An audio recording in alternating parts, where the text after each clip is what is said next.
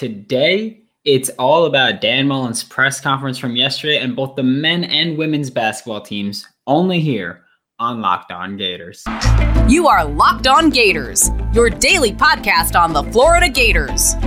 Part of the Locked On Podcast Network, your team every day.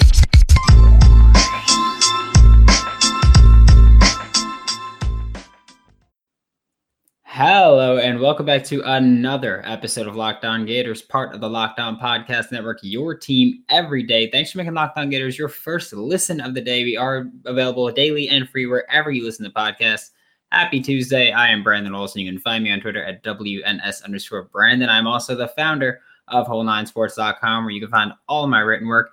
No Tape Tuesday today, of course, because we just got a lot to talk about. So getting right into Dan Mullen's press conference from yesterday. Well, at the time of recording this a few hours ago, but for you guys, yesterday, one of my biggest talking points is that Dan Mullen, I like how he's handled pretty much since he fired Todd Grantham and pretty much since we lost to South Carolina. I like how Dan Mullen has handled press conferences. I've given him criticism. It's something that he's been criticized for a lot, but he's handled press conferences pretty well since then. He hasn't been, petulant, childy, or anything like that. He's been holding his own. He's been accepting responsibility and taking accountability for all of the failures of this team so far. He said that him and Scott Strickland still have a good working relationship with this, which he said last week. He's just reiterating it this week. I like that one of the things he spoke about was, he doesn't care about narrative. And I'm smiling when I say this because during the press conference, it was a little sassy of him, but,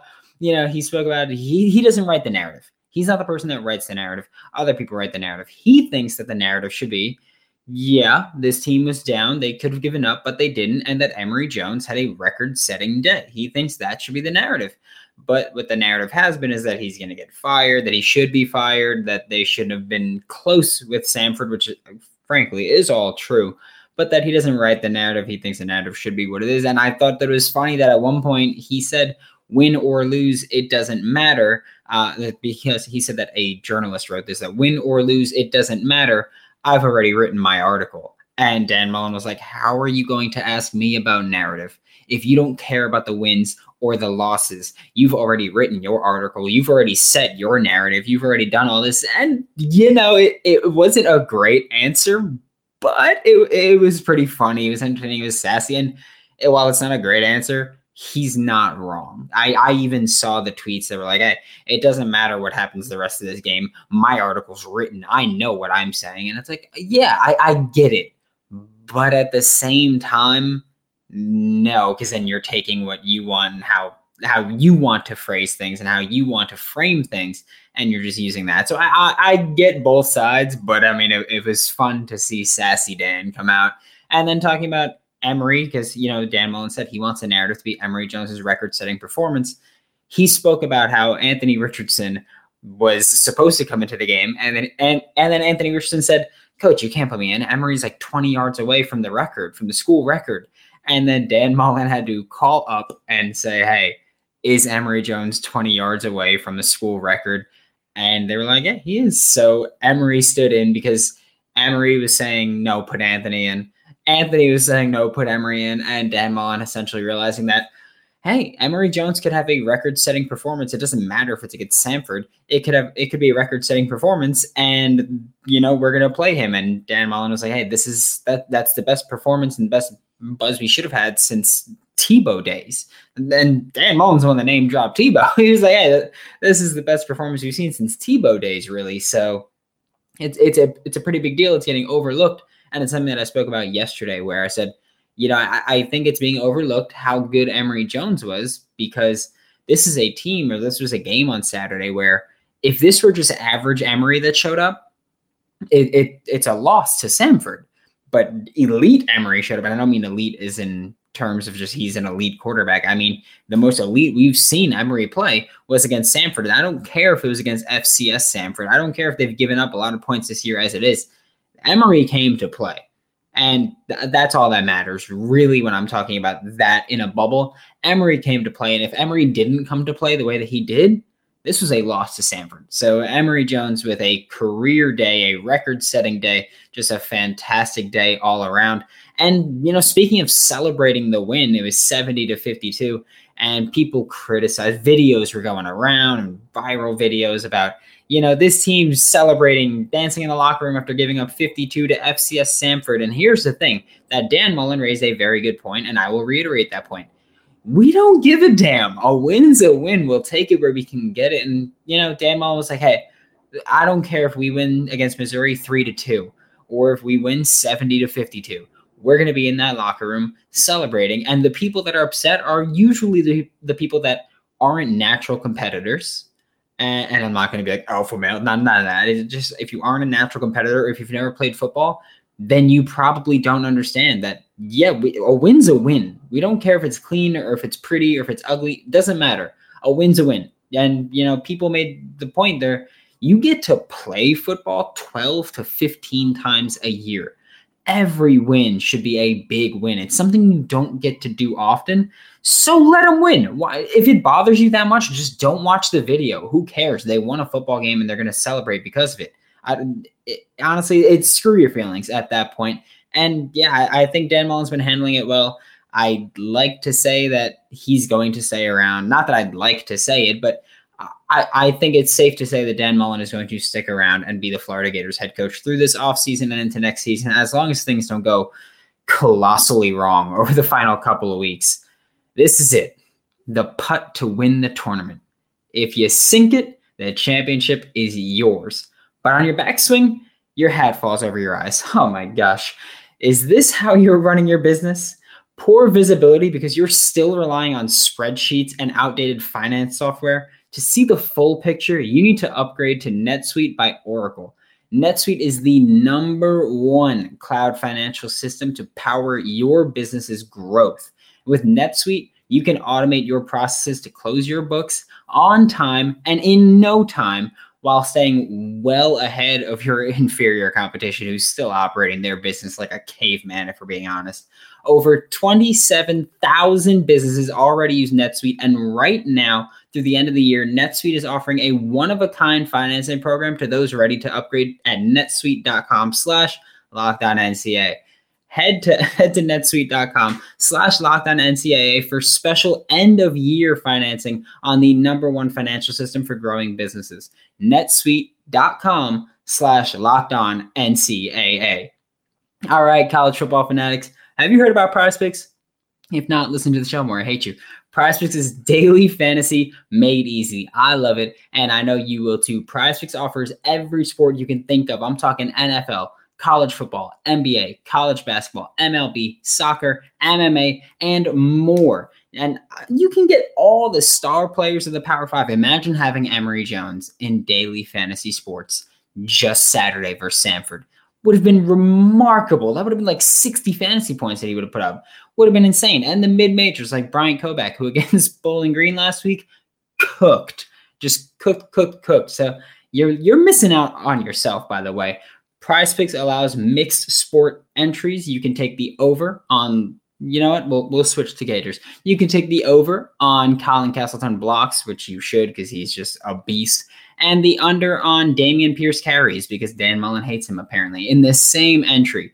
Don't hesitate. Check out prizepicks.com or go to your app store and download the app today. PrizePicks is daily fantasy made easy. Thanks again for making Locked On Gators your first listen of the day every day. We are free and available on all platforms.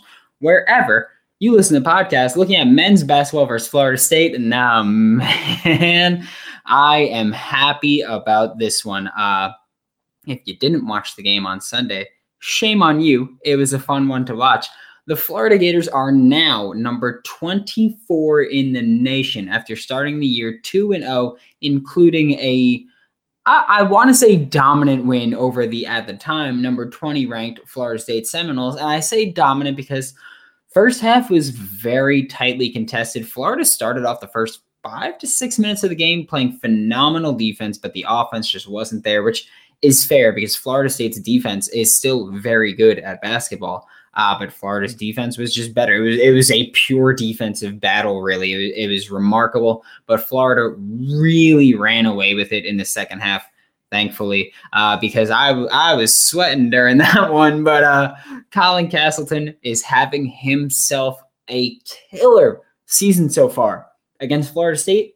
15 points, 16 rebounds, and 6 blocks. Again, that means he's averaging 16.5 points per game, 10.5 rebounds per game, and 6 blocks per game, because against Elon, he also had 6 blocks. And Colin Castleton has been just phenomenal. It cannot be overstated just how important he is to this Florida Gators basketball team on the offensive and defensive side. If he can just get a little better at passing the ball and finding the open teammate, he's going to be just fantastic for us and possibly leading us into a late March run. Anthony Duruji, 12.5 points per game, 7 rebounds per game, and he has just been phenomenal. Against Florida State, he was all over the place, making defensive plays, steals, blocks. He was just playing out of his mind, and he might be the most improved player, or he might have the biggest improvement that I've ever seen in one offseason from a basketball player, or from a college basketball player, because he's much improved as a shot blocker, which he was already pretty good at, and he is much improved as a defender and shot contester at the very least, and much improved as a scorer, including a 3-ball that looks like it's going to be much more consistent this year than it's ever been. So Anthony Duruji, I want to see him get more involved in the offense. I think that he's underrated in pretty much every way. And Brandon McKissick, the transfer from the University of Missouri in Kansas City, is just, his first game against Elon, it was relatively quiet. He had 4 points, wasn't great, 2 steals. But against Florida State, he had 12 points and 2 steals. And 12 points isn't phenomenal, but it's when they showed up, because he was relatively quiet for most of the game offensively. But when he got cooking, he got cooking. He was the one that really fueled that run against Florida State, that put Florida up so much and gave Florida the victory, really, between defensive plays, because his steals came close to each other, and then his 12 points came close to each other again. He wasn't someone who was consistent throughout. He was very streaky, but when he got on fire, that's what made this Florida team take advantage and really separate themselves from the Florida State Seminoles. And then Myron Jones, who in football talk, who in the first game against Elon was pretty good. He started nailing his threes, and that's what really separated us, was Myron Jones' streak. But against Florida State, the first half was one of the worst performances I've seen in this very young season. And then second half, he started taking over. He had 12 points, 6 rebounds, 3 steals, averaging 15 points, and I believe 5 rebounds per game, maybe 6 rebounds per game. But Myron Jones is one of those guys who he can take over at times. He just needs to find his 3-ball and be more consistent with it, because when he started hitting his 3-ball, it was lights out for Florida State. So this team, like I said, after the Elon game, I get the feeling that this Florida Gators team, at least the men's side, is going to be very, very streaky. And as much as I hate to say that, that's what it seems like it's going to be. So if they can, as long as they don't all go on a cold streak at the same time, hopefully this team will be able to work out. There were a lot less pick and rolls this year than we saw last year so far with this team. A lot more defense and a lot better defense this year than we saw last year. A lot more pressure. I like what they're doing with Colin Castleton and how he's kind of playing at the free throw line. I don't know basketball zone terms, but Colin Castleton's kind of playing at the free throw line, playing top key. It's interesting, but he's just so good at doing what he does, and he's hustle, IQ, and he's a real grinder, real gym rat, first guy in, last guy out kind of thing. But it's also just been a block party with Florida. Colin Castleton himself has 12 blocks through 2 games, and Anthony Duruji's helping out. This is a great defensive team. People are making fun of Jimmy Dykes, saying, hey, this is the toughest Florida team that Mike White's ever had. 1, it is. 2, low bar, but this team is setting a high bar. They are very tough, very intense, and very bout it incessantly. So this is a very good men's basketball team. The Gators, we could see them make a deep March run, which is something that I would love to see. And they beat Florida State for the first time since November of 2013. So the Florida Gators ending that streak with a statement win, getting ranked after that win. And I mean, hey, we got Milwaukee on Thursday and hopefully going to continue this streak. BetOnline is the best place to place your bets. I know that I made money. Well, actually, betting on the Florida Gators using BetOnline because they have just been so kind to me basketball-wise. Of course, football, honestly, the lines weren't up for BetOnline this Saturday, so I couldn't. But I can tell you I would not have won because I would have bet the spread, which is 35.5, and obviously didn't win by 35.5. So thank you, BetOnline, for saving me some money. Obviously, Florida this season has not been kind to me, but BetOnline has been. Even covers award shows, TV shows, and reality TV with real-time updated odds and props on almost anything you can imagine. It is the best way to place your bets, and it's 100% free to sign up. Head to the website or use your mobile device to sign up today and receive your 50% welcome bonus on your first deposit. BetOnline, your online sportsbook experts. Make sure to use promo code LOCKEDON, that is LOCKED, no space, ON, for your 50% welcome bonus on your first deposit. Now taking a look at women's basketball, obviously I cannot cover today's game against Wofford because full disclosure, yesterday's game at Wofford, because full disclosure, at the time that I'm recording it, they're about to tip off. But this is my window that I could record for today. So this is what has to happen. But we'll talk about Towson and NC State because, this past weekend pretty much, which wasn't great in the preseason. WNIT wraps up yesterday. At the time recording this today, of course, whatever. But so far, the Florida Gators women's basketball team has played 3 games and 3 different starting lineups in those 3 different games, which is a little worrisome. I mentioned it in my Locked On Now on Sunday that it's worrisome primarily because I feel like you can't find out if a lineup is going to work in one game. I get it. You don't want to get off to a slow start, but you're playing very good teams, so why not figure it out with what you've got? Maybe Coach Finley is just trying to figure out which lineup she likes best at the start. I don't know who's going to start this Wofford game yet. It's going to be interesting, but the team has no real offensive identity yet, and I think that's what's more worrisome to me than anything else. To me, yes, changing the lineups sucks, but having no real offensive identity in sense of what they want to do offensively consistently is what's more worrisome. At this point, I'm not super stoked with how the season started off. But I mean, I'd be happier at least if we had a set identity. We were just trying to figure that out. That'd make me feel a lot better. But the point differential so far, Florida Gators, a negative 12-point differential. Of course, the NC State game was kind of a massacre, but it was the number 5 team in the country against an unranked team. It was kind of expected. I would tell you the spread, but it is very rare to find women's college basketball on any betting sites. So couldn't really do that, which pisses me off, by the way, because I know I'd throw some bones on it, but hey, whatever. But horrible shooting performances has been the name of the game so far for Florida, shooting just under 39% and allowing almost 44% of the field goals to be made. And this is a team that they want to shoot threes, but it hasn't been working out so much. They shoot 33%, or it's not that it hasn't been working out. It's that they're a team that wants to shoot threes and can't. And they're also a team that can't defend the 3 ball because opponents are shooting 56% from 3 against the Florida Gators women's basketball team. So defense is not the name of the game with this team. The offense needs to get going. Defensively, there have just been way too many open shots. That's what it is.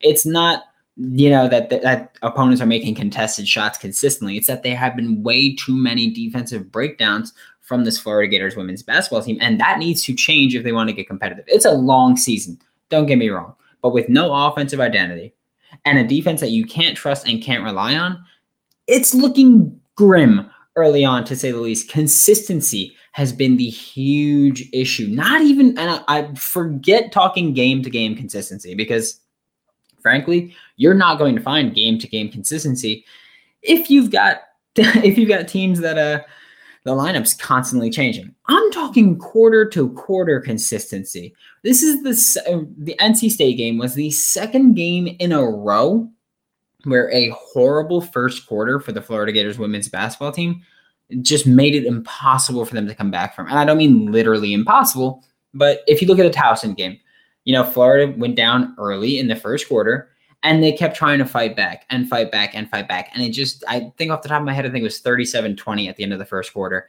And they just never got back into it because it's nearly, I mean, not nearly impossible, but it's just so difficult to come back from that at that point because you're fighting back consistently. They got within a few points or they got within 13 and then Towson went on a little run. And then they got within 10 and Towson went on a little run. It was just trading baskets and runs. It was just rough for Florida. They just couldn't get it going. And then looking at the NC State game and what happened again, the first quarter is what decided the game because, not decided the game, but it's what made it too much for Florida to come back from because the first quarter, NC State outscored Florida 29-15. When at one point it was like 14-14. And then NC State just went on a wild run. The Florida Gators women's basketball team is not a bad team. It's just a team without identity. The players are good. We've got very good players. You look at players like Lavender Briggs, Emanuele Gioliveira, Kiki Smith, Faith Dute, Fleur Tunders, Nina Rickards. You've got good players on this team. It's just a matter of finding out what the right lineup is at the right time. And having someone who's going to say, okay, like so far it's been Lavender Briggs so far. It's been, okay, I'm going to take over.